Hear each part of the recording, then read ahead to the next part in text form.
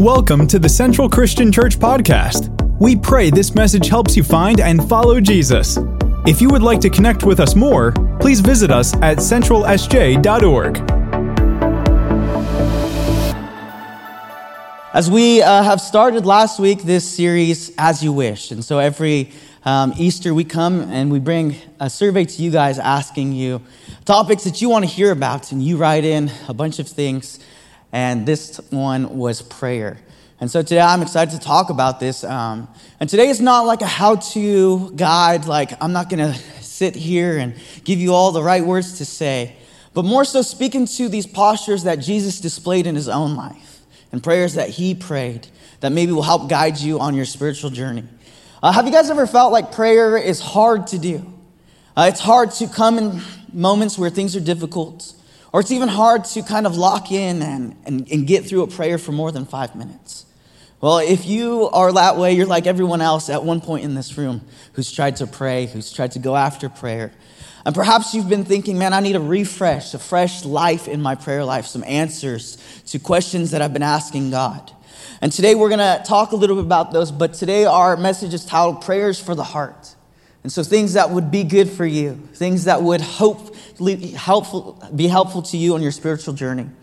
And so some of the things about prayer is that it's so broad, right? You can touch on topics of thanksgiving, things of confession, bringing your requests to God, or even talking about intercession and so many things. But a classic definition of prayer is this. It's an offering up of our desires unto God for things agreeable to his will in the name of Christ, with confessions of our sins and thankful acknowledgments of his mercies. But my summary for you, for us in this room, is that prayer is the believer's communication to God. It's the simplicity of how we talk to him, of how we hear from him, how we get to know him. Think about a good friend of yours, the way that you communicate your desires, the way you communicate your problems, the way you communicate what you hope for, what you desire. It's that simple. It's literally coming before God and having that same kind of conversation. And a lot of times, the listening of God requires repetition, understanding how he speaks to you, whether that's something that you couldn't think about in your own mind or going to Scripture. But our greatest model of life of prayer is the man Jesus himself. You can see time and time again that through the nights, he prays. He wakes up early in the morning before many, and he would pray. But even in his greatest moments of trial, as he's about to head to the cross, he sits with his friends and he says, hey, watch out for a bit. I'm going to go spend some time with God. In his greatest moment of trial, before he's about to go down a cross for you, for me, he goes to prayer. And I thought we'd start today by just thinking of some of the prayers that have been prayed here at this church. Prayers that someone that you might be sitting next to prayed out to God. And what happened is everything changed. And so I'm going to share a few stories, and I'm going to keep them anonymous just to let that be between them and God, to sustain their relationship. But you might know some of these people. And so the first one goes like this. It says, when I was 22 and deep in the draws of my addiction, drinking and using daily with seemingly nothing to live for, with no hope, ready to end it all, I remember standing on a bridge, crying out to God for something, anything to give me hope.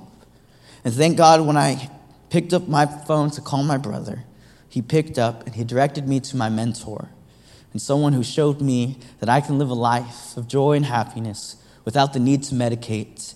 This was a prayer answered by God to someone at this church. The second one is this, that I've been suffering with weekly panic attacks and extreme OCD. I was unable to live a normal life. I left my house once a week. I had loved Jesus and I walked with him faithfully. I was suffering greatly with my mental health and saw no way of it changing. I cried out to God to please heal my mind because I could not do it on my own strength. And after steps of obedience to the Lord, I heard to do through prayer. 2 years later, I live in another state. I live a full life.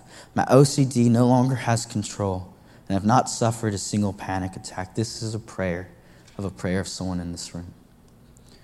And the last one is a prayer of a man who only desired for his daughters to encounter Jesus, for his daughters to have a relationship with them, but the relationship that they decided, a relationship that they chose, not because he was walking with the Lord, not because what he had, but the reality of what they desired. And today they stand all across the campus. These girls stand here, baptized, going after Jesus, and finding and following what it means to do life with him. These are 3 prayers in this room. These are 3 people who have prayed to God. And what happened? God showed up.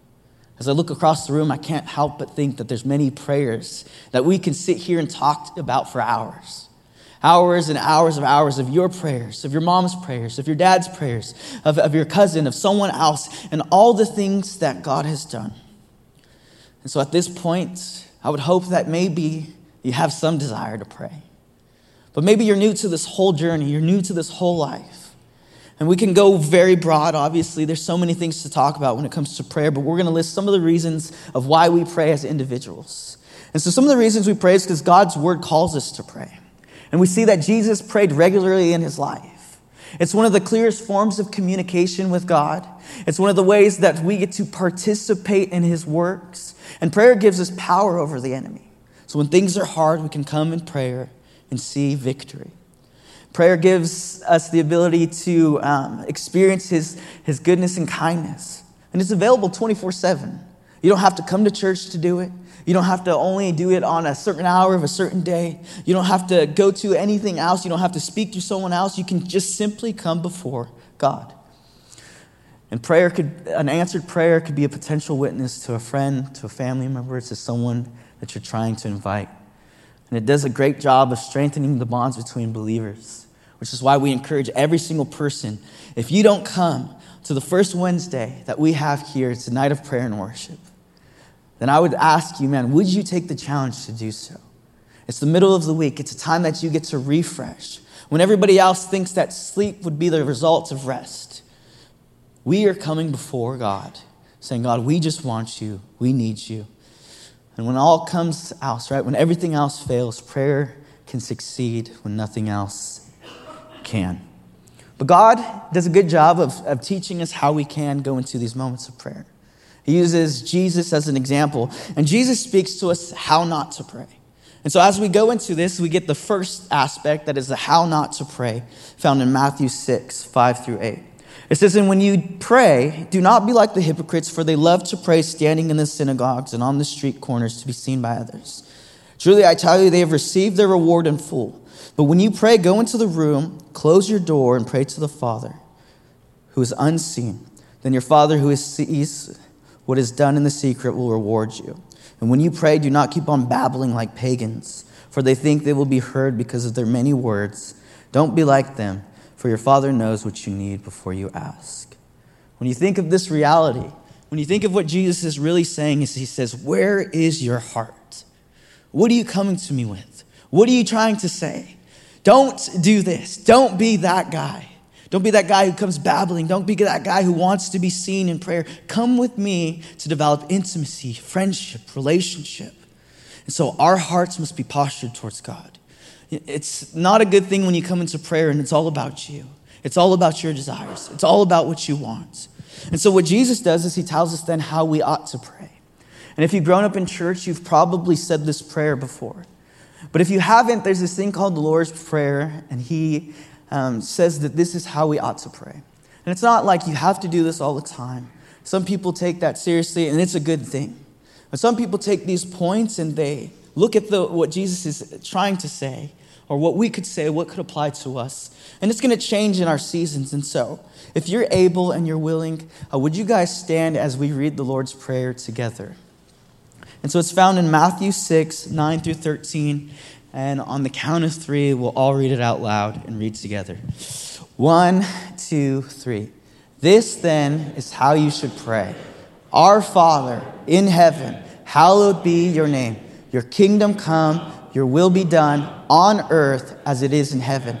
Give us today our daily bread, and forgive us our debts as we also have forgiven our debtors. And lead us not into temptation, but deliver us from the evil one. Jesus, we thank you for today.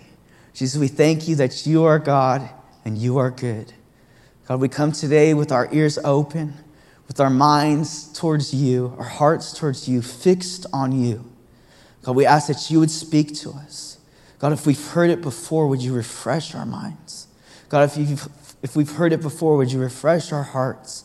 And Lord, would we come today desiring to hear your voice, desiring to communicate with you, desiring to love you more. God, we love you, we need you, and we can't live without you. In Jesus' name, amen. You guys can be seated.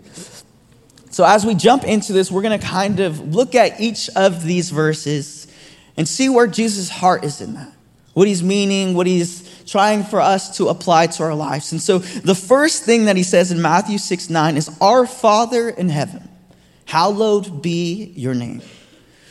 This portion, "Our Father in heaven," forms the basis of our prayer life. It's what you think about God. It's what you come to have known about him that leads you into this moment, to this understanding that he is who he says he is, who he is to you, what he's always been to you, and that's loving and kind. And so the first thing that we have to have in our prayer life is a heart that remembers. And there's three aspects that we're going to be looking at that we ought to remember. The first aspect is that we have to remember who we're talking to. You're talking to the creator of the universe. Now, for those of you who are believers, this has to be the thing that strikes the most awe in your life. For those of you that are checking it out, you might want to ask him, who are you? Talk to him. For those of us who are believers, the Bible says in Genesis 1:1, "In the beginning, God created the heaven and he created earth." The very being who with just the simplicity of his voice has the ability to create. That's crazy. To me, just the ability to say something and it come to fruition and it happened and it's created, just think of that reality. If you've ever been to New York or a place with really large structures, you're usually in awe that someone created that a human mind could do this, that the work that is done. But as you look in this room, you can look at the creation of God, your neighbor, the person next to you, sitting right next to you. God created.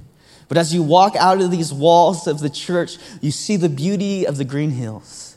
You see the beauty of the sun. You see the beauty of everything that he created. And that's the person you get to talk to. I would say that it's difficult to talk to a CEO of a company. You don't get direct access to them. You have to go leaps and miles to talk to that person. I don't know that anyone in this room could, but I think it'd be really difficult for us to talk to the President of the United States. Just to call him, to see how he's doing, to see what's up. But you, the individual, get to talk to the Creator. And so as you understand who you're talking to, you have to understand who God is. The Bible makes it very clear that he's pretty much everything that you ever wanted. How many of you guys, by a show of hands, ever wanted to be loved? Be honest. How many of you have ever wanted to experience peace? How many of you have ever wanted to experience joy? Well, he created it. And so the way to get to that would probably be to talk to the Creator. Would probably be to understand his ways and know that who he is who he says he is. And Acts 17 says this. It says, "The God who made the world and everything in it is the Lord of heaven and earth, and he does not live in temples built by human hands. And he is not served by human hands as if he needed anything. Rather, he himself gives everyone life and breath and everything else. From one man he made all the nations, that they should inhabit the whole earth. And he marked out their appointed times and histories and the boundaries of their lands. God did this so that they would seek him and perhaps reach out for him and find him. Though he's not far from any one of us. For in him we live and move and have our being. As some of your poets have said, we are his offspring." As you remember who you're talking to, as you remember who God is, you need to remember who you are, a child of God. The Bible says that we are his children. 1 John 3:1 says, "See what great love the Father has lavished on us, that we should be called children of God." And that is what we are, children of God. And the reason the world does not know us is that it did not know him. When you think of the relation of a parent to a son or to a daughter, usually, in some cases, if the relationship is good, the son and daughter would know that the parents are their protectors, their friends, their encouragers, that they're people who would guide them and lead them into good places. And that's the way we ought to know who God is to our lives. And it goes on to say, our Father in heaven, right? And in this way, it's explaining that Jesus came to make it possible for mankind to have that relationship with God. Before we had to do all these crazy things just to get to him. Before we had to clean ourselves, get right, do all these things. But the simplicity of Jesus' life gives us direct access to God. And it says, hallowed be thy name. And this phrase in its own nature means to treat as holy. There's two meanings to this word hallow, and it's really defined by this word sanctify. And sanctify could mean to make holy or to treat as holy. And what happens is when God sanctifies us, he makes us holy. But when we sanctify God, we treat him as holy. And when you think of something that's holy, you give reverence to it. You honor it. And that's why the second posture of our hearts in prayer has to be a heart of submission. It's because when we treat God as holy, we realize that we just want to do his will. And so the second one is a heart of submission. Matthew 6:10 says, your kingdom come, your will be done on earth as it is in heaven. And praying for what God wants to happen is to accept his plan, his rights for everyone and at all times, at all places of the day. And it's just this simplicity of praying with sincerity that we believe this to be true. And know that Jesus was going to accomplish what he said he was in bringing the kingdom of heaven to earth. And submission to God's authority in a lot of ways brings freedom. It makes us drop our shoulders. It makes us realize we don't have to have the answers, but what God says can and will be good. When you think of this reality, we have to live a life of submission and obey his will that he has for us. Deuteronomy 28 says this. It says, if you fully obey the Lord your God and carefully follow all his commands I give you today, the Lord your God will set you high above all the nations. All these blessings will come on you and accompany you if you obey the Lord your God. And what's true to all of our lives is God has different plans for us. Some of you were created to work in tech. Some of you were created to be teachers, leaders, pastors, whatever it might be. That's unique to you. But what's unique to all of us, in the sense that we're all called to it, are two aspects that Jesus speaks into. And so the will of God for us today is revealed to us in the Great Commandments. It's these things that God asks us to do. These things that God says, hey, if you just do this, your life will be a lot better. But he defines two as kind of the most important. And so Mark 12:29-31, it says, the most important one, answered Jesus, is this. Hear, O Israel, the Lord our God, the Lord is one. The Lord your God, to love the Lord your God with all your heart, with all your soul, with all your mind, and with all your strength. And the second is to love your neighbor as yourself. There's no commandments greater than these. This is the posture of our heart. And here's what I'll have to say. If you do these things, everything else that you do, it'll be good. If you come before God and you say, God, I just want you. I just love you. I just want to do what you have. Then everything else in the world will come to order. Everything else will give him glory. Everything else will speak to his desires. Everything else will be revealed. And the second way that the will of God is provided to all of the believers is that it's provided in the Great Commission. When you think about this reality, you understand that this needs to be talked about. That's at the end of the day, that when I'm up here, this isn't for you. My personal relationship with God isn't for you.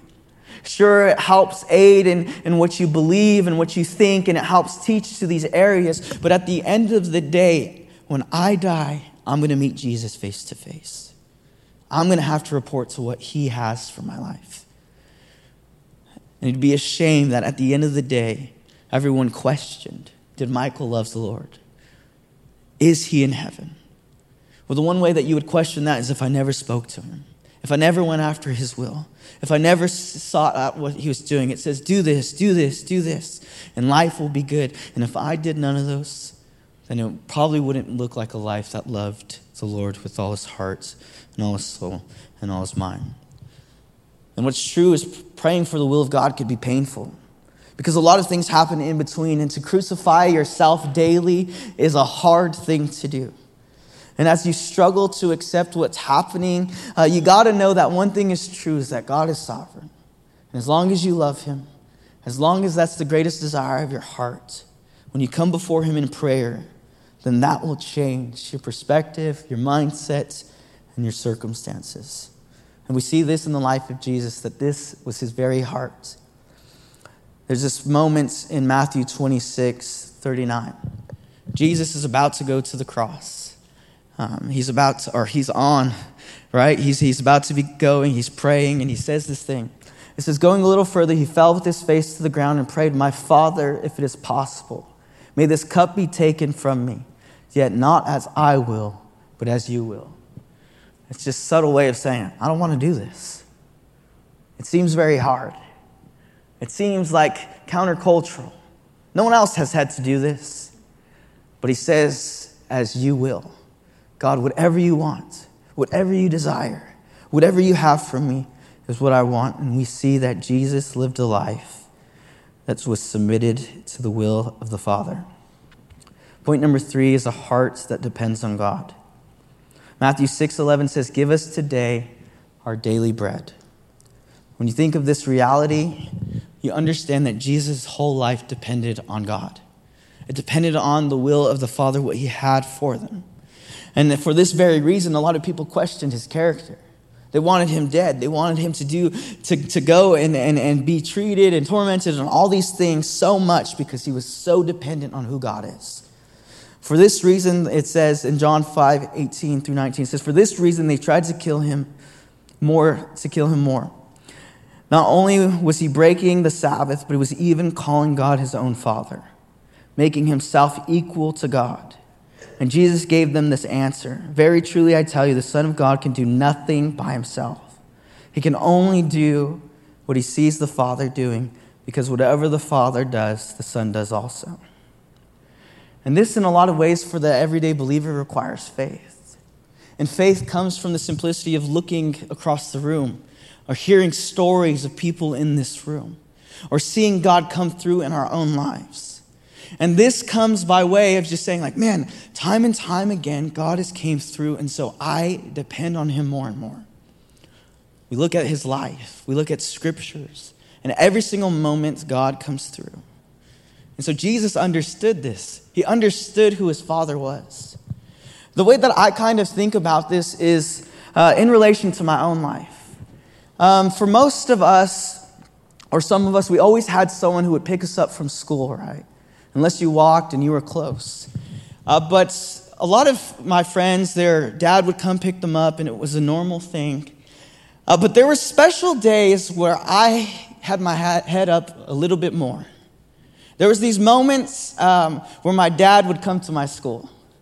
It's like, I think it was a moment in 4th grade.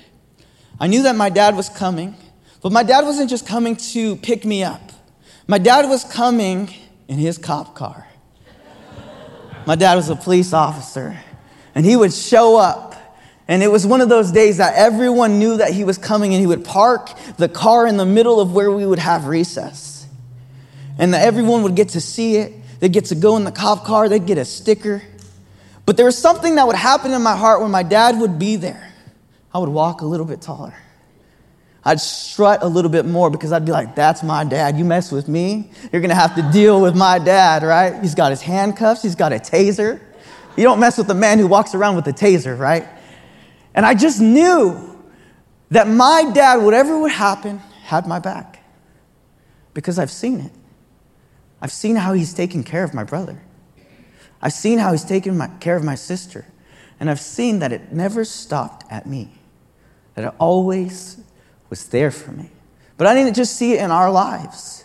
I seen it as he left home to serve and protect the community, to take care of every single person in some way, shape, or form.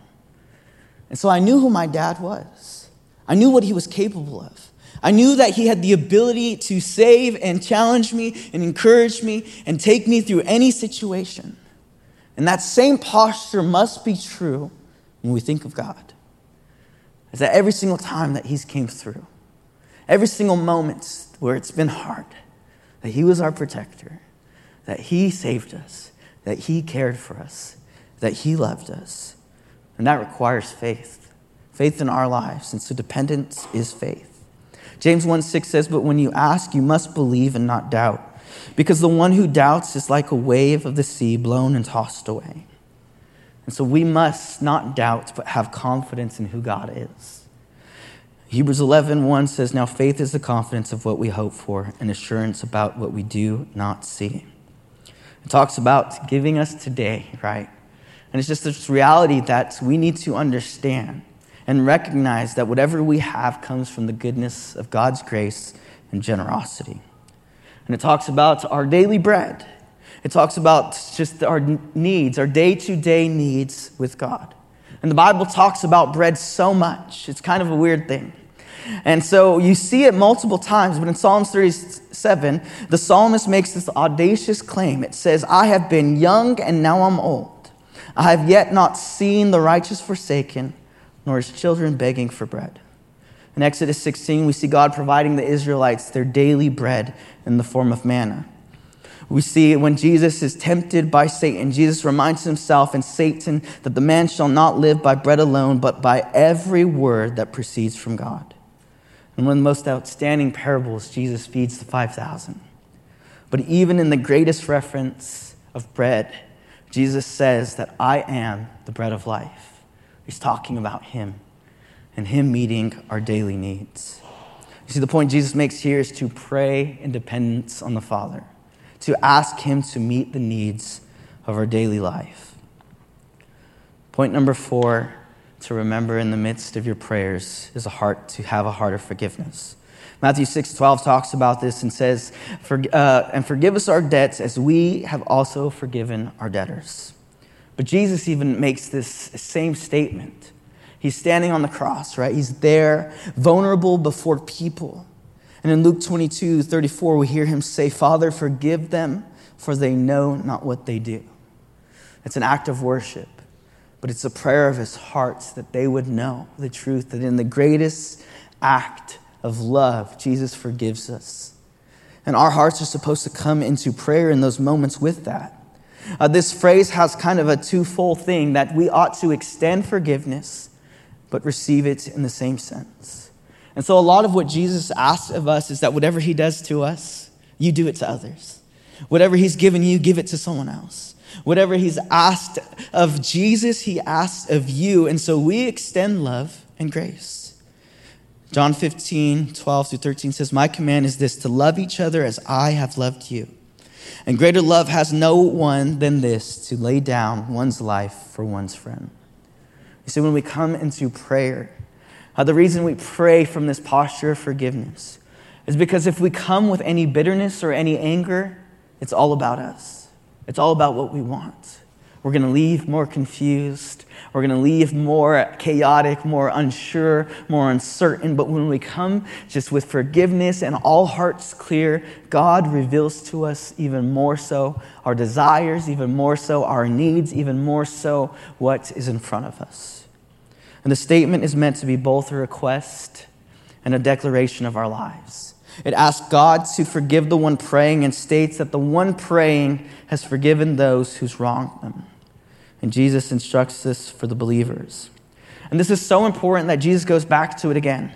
In Matthew 6:14-15, he says, for if you forgive others when they sin against you, your heavenly Father will also forgive you. But if you do not forgive others their sins, your Father will not forgive your sins. This is a heart that we ought to carry as we pray. It's a mindset that we ought to keep daily, and it's probably one of the hardest things because every single day, someone's going to do something. Someone's going to cut us off. Someone's going to mishear us. We're going to be misunderstood.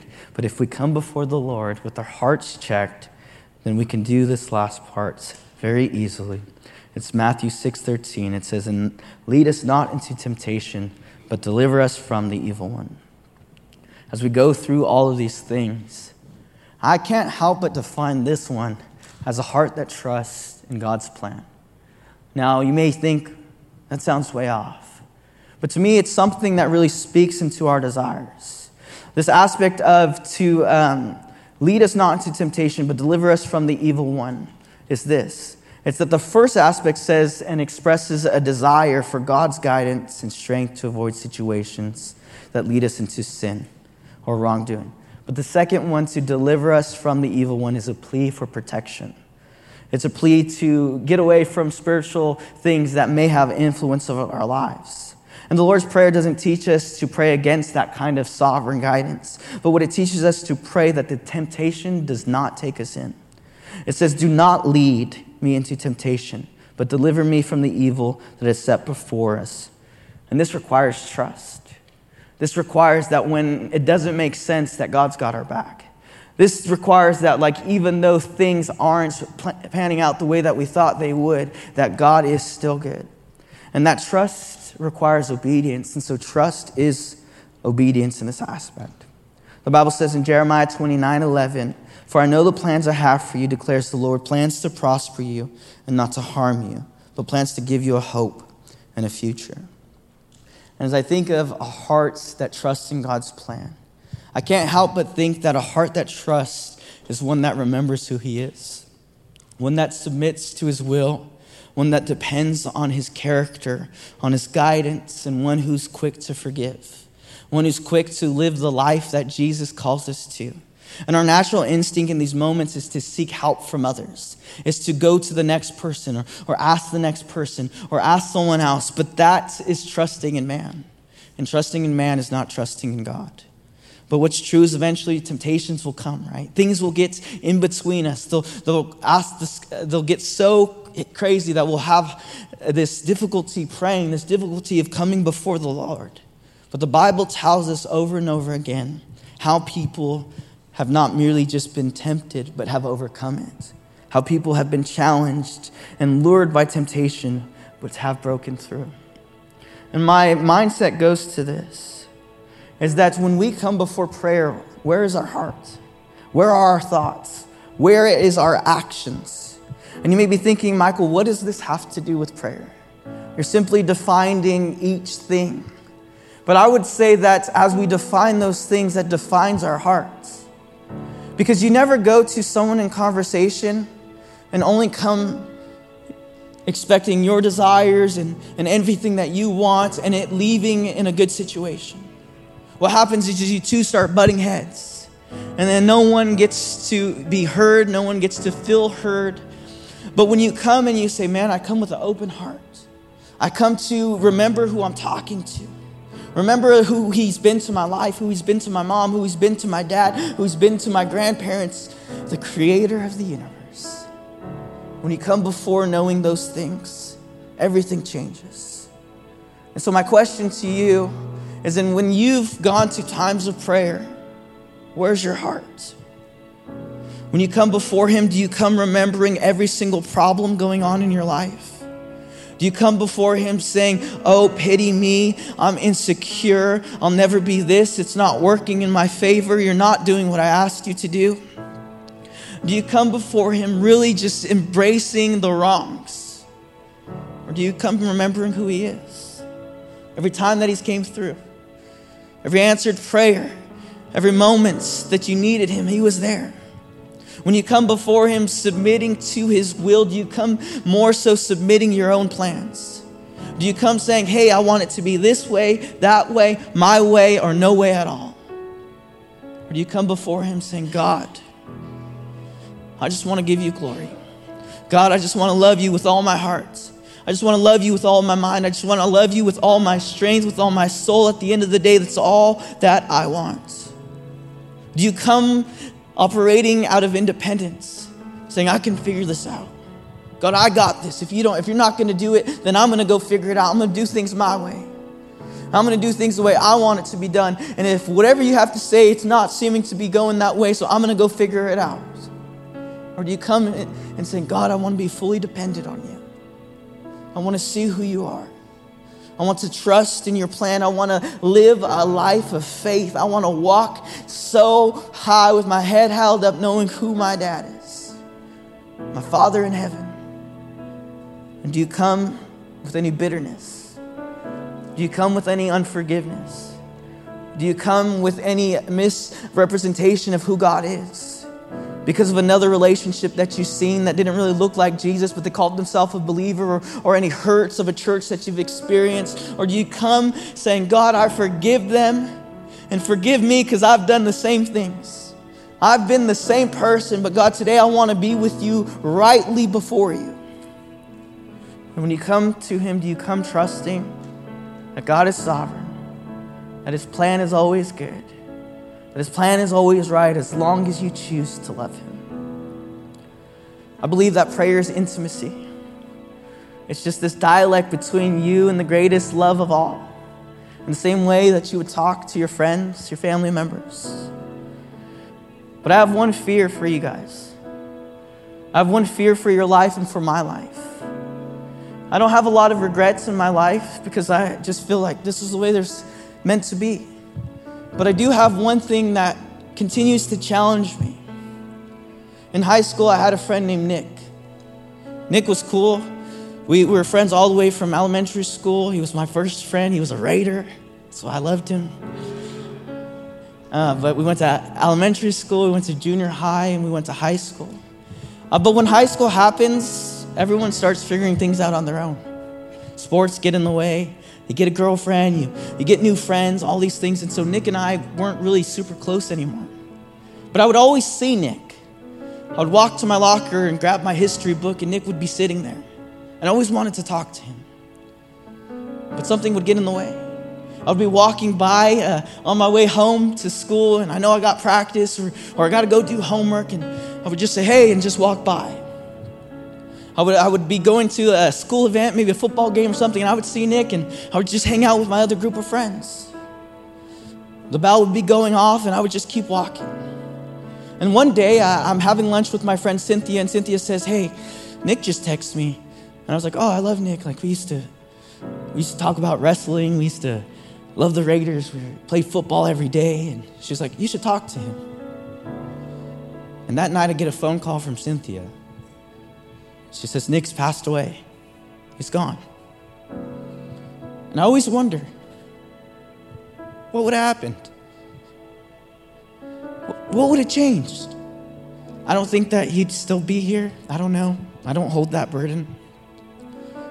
But I just wonder, what good did I miss out on? What conversations could I have had?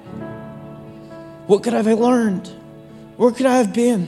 What more love would I have had? And I always wonder. And my fear is that you would have that same moment.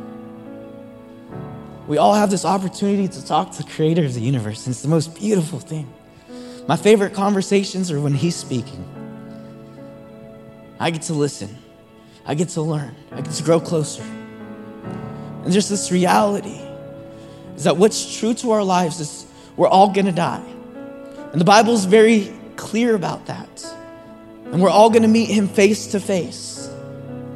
And what's true is he's going to say one or two things to us. And the first thing that he can say is if you lived a life for him, you went after him with all your goodness, with everything that you had, he's going to say, well done, my good and faithful servant. But there's some people he's going to look at it and he's going to say, leave me now, I never knew you. And your inheritance is in heaven. And I have to believe that that person is a person who didn't take the time to submit to his will, to remember who he was, to depend on what he had, who chose a life of independence. And that person missed out on an opportunity to have a conversation with the greatest gift of all. My heart today is that you would today decide like, man, that won't be me. And maybe you don't have a relationship with Jesus and you're just checking this all out. I would encourage you to take a moment every day. Pray bold prayers. I heard time and time of people saying, God, if you're real, then speak to me. And he always does. But you have to silence your own desires. You have to silence your own will. You have to silence all of your own personal angst and all the things going on and just come before him. And that's my hope for you guys today. And one of the things that I love about this is this term, our Father in heaven. It's a term that allows us to remember who he is. But I believe it's also a term that allows us to remember who Jesus is to us. And as we go and close off, we're going to do something together that we do every week. It's take communion.